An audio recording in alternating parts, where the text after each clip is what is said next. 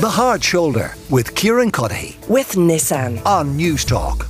This is The Hard Shoulder. Kieran Cuddihy with you until 7 o'clock. Earlier in the show, we debated and discussed the lifting of the mask mandate in healthcare settings. So as of today, you don't have to wear a mask in hospitals or GP surgeries, whatever it happens to be, though they're still recommended in certain situations. We had two infectious disease experts who had two different opinions on it, so I don't know where that leaves all of us people with inexpert opinions in the middle. But what about people with underlying conditions? Well, Trudie Gorman is a writer and disability activist, and she's with me now. Trudie, you're welcome to the show. Are you concerned about the lifting of the mask mandate? Hi, thank you so much for having me. Yeah, I am. I'm deeply concerned, to be honest. I live with a chronic illness. I'm part of a very vibrant community, a disabled community, who are all very worried, because masks are one of the main ways that we rely on to protect ourselves from contracting COVID and from other viruses that could be potentially life-threatening or permanently disabling. So it is really worrying to hear that, not only are masks being lifted in everyday contexts, but also in medical settings. Do you mind me asking, Trudie, what chronic condition you have? So I live with Lyme disease, and thankfully I'm in a much better place than I was even a year ago. And so I don't worry as much in terms of my own immune system, but I have a lot of friends, and I say community members who still live with with one or multiple chronic illnesses, and are at risk every day of contracting COVID and what that could do to them.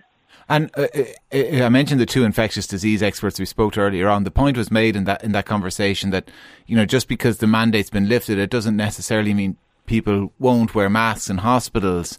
Now, were that to happen, I mean, it would buck the trend, because there was lots of people who thought once mandates were lifted elsewhere, we were in this new world, everything would change post-COVID, we'd never go back, and people would still wear masks on buses or trains or in packed indoor areas. I mean, it didn't take long before we all forgot about masks completely.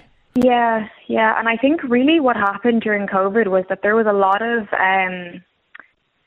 measures put in place that really addressed accessibility for people with disabilities. Things that people with disabilities were trying to demand for years, in terms of like better working conditions, working from home options, options to experience education or events through like online means, all of those things that, we were told for years you can't have that because we don't have the resources. And overnight it was offered because the majority of society were suddenly affected and had to think about these issues.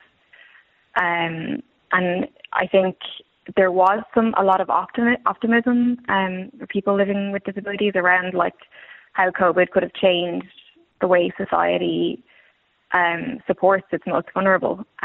But I feel like that optimism has really shifted now. I mean, I didn't expect myself for like the day masks were lifted in general for everyone to stop wearing them on buses. I really didn't expect that to happen. And, even now I'll often have to like advocate for myself on a bus to try to keep a window open because I want better ventilation. And, that shouldn't be something that you should have to do. I mean, when you're living with a disability, you shouldn't have to be doing extra labour, just to feel safe in a space. Well, listen, we'll have to wait and see, I guess, how it pans out over the next few days and weeks, whether healthcare settings might be the exception to the norm, and people, and the majority of people keep wearing them.